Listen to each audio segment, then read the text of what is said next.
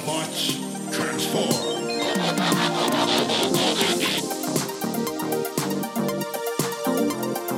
Well, hey, and welcome back to the Transformers Nitpickers podcast show. I'm Paul. And I'm in love with sea change. I'm John. Sea change. Or sorry, I'm in love with sea spray. The episode's called Sea Change. It's all dumb. It's episode 33 of season 2, and we're water skiing. Yeah, with sea spray. We are water skiing. And Bumblebee. With sea spray, yes. How fast do you figure they have to be going, Paul, to get a Volkswagen Beetle up on water skis? Volkswagen. Yeah. Anyway. Well, it is a hovercraft. They're pretty fast. It must be really fast. They get him over a jump, too, and he biffs it hard. Yeah. But somehow you can swim. Anyway. Well, whatever. Wait till we get to the laser fight underwater.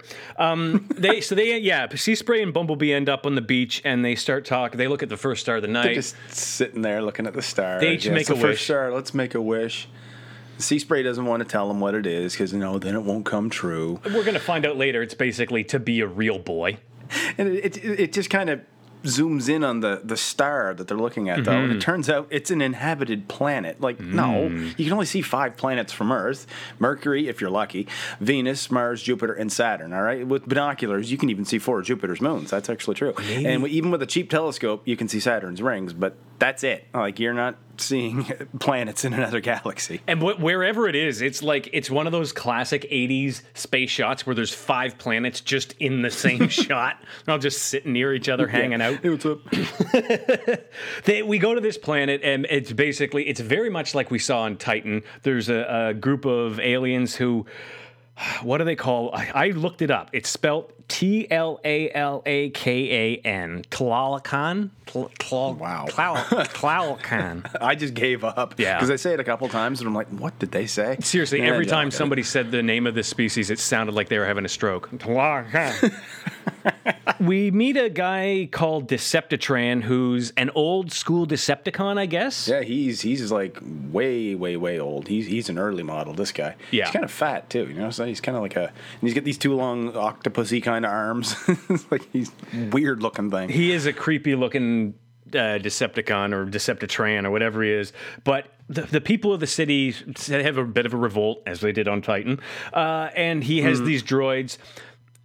He brings one of this is what it is. He brings one of the slaves in and sucks the energy out of him. Yeah, it's kind of really kind of a creepy scene for a kid's show. They strap him down into this chair, and it's like, oh my god, what are they going to do to him? And like it doesn't kill him. No, obviously it's a kid's show, but no, they drain all the energy out of him, and it turns it into an energon cube with this elaborate machine, and then they just take him back out and throw him in the street. Okay, I guess it was just his turn. This brings up something crazy because Megatron shows up later into this planet, which after this episode, you could argue that Megatron now would possess the technology to withdraw energon from humans, and that would change the landscape of his plans on Earth. That would be crazy. He probably wouldn't use the idea, though, because he didn't come up with it. So, no, stupid, not doing it. Yeah.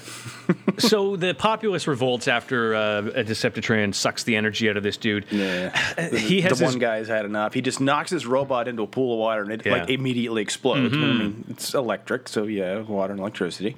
But later they dive in, and now they're swimming with mermaids. What? Well, they're not just swimming with mermaids. Don't some of them turn into mermaids? Yeah, we get to that eventually. Yeah. But at first I was like, what is going on here? With the exception of the leads that this show buries, like this one here, how did they turn into mer people? There's a lot of stuff in this episode that's just like, oh, hey, by the way, and this also. Yeah. So we go back to Sea Spray wishing on the stars, and he gets a message from deep space. Yeah, which reaffirms what you were saying, Paul, or reinforces what you were saying in that this is not an Earth solar system, but somehow they were seeing this planet. No. So Optimus sends Perceptor, Bumblebee, and Sea Spray inside of Cosmos to investigate the message. Yeah, and find out. It's some kind of They figured out on the way there, they're like, okay, it's a message, we don't know what it is, but go anyway. And they figured out on the way there that it's a Decepticon SOS, and it's a really, really old one, like from the 3rd Cybertron War, he says. At this point, they should be expecting, if this is a Decepticon SOS, there's going to be Decepticons coming after us. Maybe we should get home, get some more help here, and then go back, right? But no, they don't. You're right. If they had have turned away, it would have been fine, but they keep going and they get shot down by the droids. Cosmos crashes again. He's getting really good at crashing. He's good at it, yeah. He stands up and he's like, "Oh, my paint chips," and then falls over. Like the aliens that shot him down were in the city, and they crash in a forest, and then immediately the alien robots are there. Like, how did they get there that fast? Right? Like, yeah, there's a lot of this. Space and time and distance, nothing matters in this episode. People are just immediately where they need to be for a lot of it. One scene here, the girl alien that you see earlier, she grabs one of the whips like the slave drivers have, and she whips down, like she wraps the whip around a tree and pulls a tree down on top of the robots. Like, how strong is this girl? Like, holy frig. About as strong as Tiana, with the Titan episode. Oh yeah, her. Yeah. Anyway, the woman, her name is Alana, and she helps the Autobots fight off the droids. And then she introduces herself to Sea Spray, who gets himself a little crush. Yeah, is this the first time you ever met a girl, Sea Spray? He's like, oh, she said my name or something. I don't know. He says some stupid thing. So yeah, he's got a crush right away. And Megatron, Soundwave, Laserbeak, Rumble, Astrotrain, and Dirge, I believe. And Dirge, yeah, they all show up with Astrotrain because here's the Decepticon reinforcements because they got the same signal, right? Like, exactly. How convenient that they both got it at the exact same time, even though it's been like since the third Cybertron war. Because when they go and they meet Deceptitran, and he's super happy to see more Decepticons, but mentions how this SOS has been out there for so long. We go to the locals, and they lead the Autobots to the Well of Transformation. This is where we find out why they got themselves some fishtails. Yeah, they dive in, and it can turn them into any form they want, and so they turn into mermaids, and then they can live underwater where this Deceptitran can't get to them, I guess. For having a pond or a pool of water that allows you to turn into anything you want, they really don't take advantage of it. No, they don't. 99% of all their transformations are just legs to fishtail and back to legs. But she warns the Autobots, don't get in the water because, you're robots and it'll frig you up. But they were in water not 6 minutes ago, and they will be again in less than a minute. Like, they're Autobots. They can swim. I don't know if it's just this one... I don't know if it's just this one magic pool, maybe that's it. But because they do call it specifically that place, the Well of Transformation. What I love, though, as soon as she says, "Watch out, don't fall in," Bumblebee's standing there and just then all of a sudden goes, "Whoa, whoa, whoa," and almost falls in. So, but they say, "Hey, look, we're going to swim through this well of transformation, meet you guys out at the waterfall. So go meet us at the waterfall." So they go meet them at the waterfall. Yeah, and then immediately the Decepticons attack them, and they all fall down the waterfall. And commercial break. Yeah. But the Autobots they're just fine, and they enter this secret tunnel underwater to rejoin. Oh, except for Bumblebee. Yeah, he gets left behind, and Soundwave grabs him and makes off with him. Spaghetti-O. The Autobots that did manage to get away, and the mermaids go to this lost city of Atlantis or whatever it is. Like, so I was thinking, where's Nergil? Yeah. Yeah. It'd be funny if he showed up. I like this scene right here, too, because, like, Sea Spray and some mermen, they form this raiding party, I guess, to... Mm-hmm. And Perceptor and Cosmos put up absolutely zero objection. No, like, it's too dangerous or not by yourself, nothing. It's just like, bye, have fun. Yeah. See ya. There's and also they did this on the Titan episode as well, where it was Was it Perceptor and Jazz or Wheeljack? Jazz was there, yeah. Yeah, he was there. And that was very much the same, where they were like, yeah, Decepticon can. And that was very similar, where Jazz was like, I'm going to go do this, you do that. And they're like, okay, see you later. When Optimus isn't there, a lot of Autobot parties are really good at working together.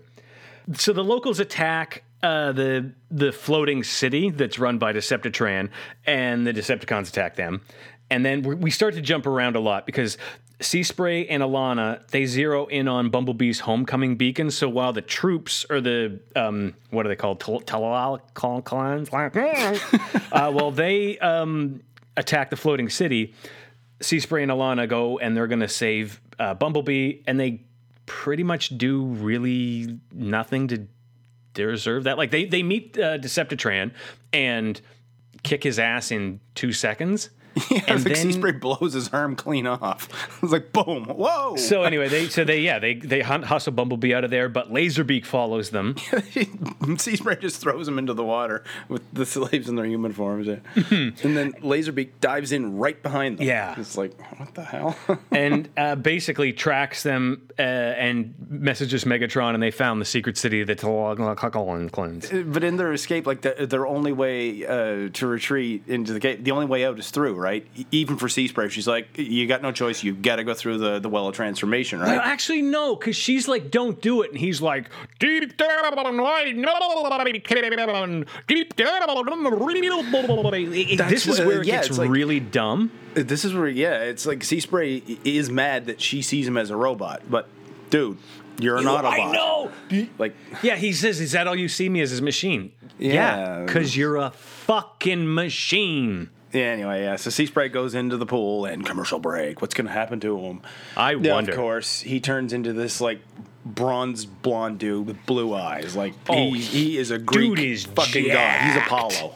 He's swole, yeah. And he's human. He's not the Taloglans. No, he's a human, which... I know! And he still has metal feet, like? Which serves no purpose. No. Oh. And then like they hug each other, and it only shows him from the waist up, but she's like, ouch, and looks down. And I'm thinking, oh my God. But no, it pans down, and he still has Autobot feet. And he stepped on her foot. So I'm like, okay. Which I guess was just a cheap gag because they throw it away immediately, and the two of them jump in the water, and then he's got a mermaid tail. Yeah, now he's a mer person or whatever, merman, I guess. But when they come back, she says something that, she was afraid that someone with a body like hers wouldn't be his type. Like, we're getting into, like, a lot of real heavy subjects here. So. They do get a little, they get as heavy as they can in this cartoon. Even at the end, they pretty much shove it in your mouth of like, hey, it doesn't matter what you look like, you can love anybody. Yeah, well, there's that, obviously. But it would have been funny if Sea Spray was like, nah, I like that thick ass. So all of a sudden he talks like that too. He loses the gerbil. So Sea Spray, again, this just turns his whole transformation thing. It's so superfluous to the actual story because they swim down and the Decepticons are blowing up the underwater city using lasers underwater. He can't fight the Decepticons as a merman. Yeah, they're shooting laser guns underwater. You realize he can't fight them as a merman, so he starts swimming back to the well. And she goes with him, and but Rumble is right behind them, and like she kind of lures him right in. But she tells Rumble to think like a tree because it's his only way to be safe or something. So because he's an idiot, he does, and he turns into a tree. Yeah. He's like stuck there forever. Now, here's where, if this episode hadn't fallen apart already for me, it does now, in that we establish firmly robots can't go through the well of transformation. And you can get away with that one fluke case of Sea Spray, but now Rumble can as well. So there should have been some, but if you've been to Earth or if you recently replaced your Cybertonium, then yes, you can go through transformation. But there's nothing or even Sea Spray turns into a watercraft. Well, I guess a hovercraft is water and land, but even then, though, no, he's still a robot. Anyway, right? they the two of them fight through the droids and they confront Decepticon, and we go to the Decepticons, who are about to finish off the Taloglans city when Decepticon, he calls them for help. Okay, I fucking hate this episode. This is where it again falls apart. Where Decepticon calls Megatron, he's like, hey, you gotta come help me to save the Energon. And Megatron's, yeah, well, fuck you, but I do want to save the Energon, so I'm gonna come help. Yeah, exactly. The hell with you. But and then he tells, like, without any convincing, Decepticon just sends all his droids after Megatron when Alana and Sea Spray show up. Like, there's no moment. Like, he's just like, all right. When they came through the well last, she turned into an Autobot. Oh, yeah. Like, she takes on this robot form, and what does she transform into? A gondola. Like, not even making that up. Like, all she needs is Giuseppe on the back with the fucking accordion, man. Yeah. Like, she turns into a gondola. She turns into a boat. The exploding, like the vibrations from the city exploding, knocks Rumble in his tree form into the well again, and I guess he figures out that he can turn back into himself. Oh yeah, they blow up all the Energon, so they blow up the entire Alana and Sea Spray, blow up all the Energon. The Energon cubes. Yeah, Rumble falls in the water. Sea Spray's like, oh, I'm sorry for destroying an entire city, and then King Neptune or whatever his name is says, it was worth it. I'm like, what? Okay. Fuck those surface people. I don't like them anyway. We get rid of that Deceptitran. I didn't want my house anyway. And Alana comes back as a clan. And tells Sea Spray, I had to be my form again, but I still love you, and we'll always have each other, and we'll never see her again. All right, so Perceptor hasn't got a clue what this deep space signal is or who it's from, but knows it's a request for help. Fine. But even traveling at the speed of light, which is as fast as anything can possibly move, a message from another star system would take years. This is the first star they see at sunset on the west coast of the United States, so it's actually a pretty good bet that that star is Venus or Jupiter and not a star at all. Or if it is, it's probably Sirius because Arcturus, the second brightest star visible from California, would be rising behind them. Which means it's probably early November, because math.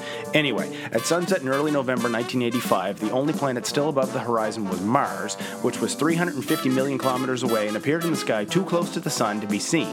So this is a star. Do the math yourself if you don't believe me. Look at this shit up. It's all out there. Anyway, this star is almost certainly Sirius, which is a binary star system 8.6 light years away. The point is, any message sent from Sirius that reached Earth would take 9 years to get there. By the time the Autobots got to this planet, assuming Cosmos can fly at the speed of light, it had been 18 years since they sent the message. So obviously Cosmos, Omega Supreme, and Astro Train, and all the rest of them can travel at faster than light speeds because they get to these places pretty much instantly. Fine, it's a cartoon, I don't care, let's move on. But what would they do if they got there before figuring out that it was a Decepticon? Well, there's another episode of the Transformers, another episode of the Transformers Nitpickers podcast show, and we'll never have to go back and see the Clan people again. That was a clunky episode. It was. Well, that was all over the place. Ugh. Well, Paul, if you thought this was clunky, wait till next episode. We're going to see, it's called Triple Takeover, Triple Takeover, Triple Takeover. There's going to be a lot of clunking in it, believe me. I think the best recommendation for the next episode is just have a good shot of something solid before you come in, and then lower your expectations before watching it.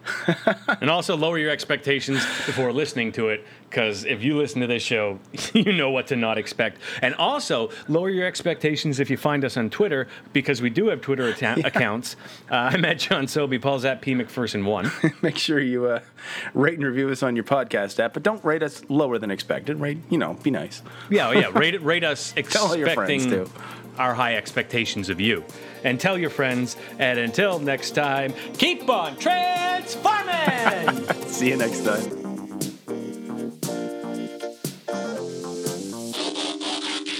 Ouch!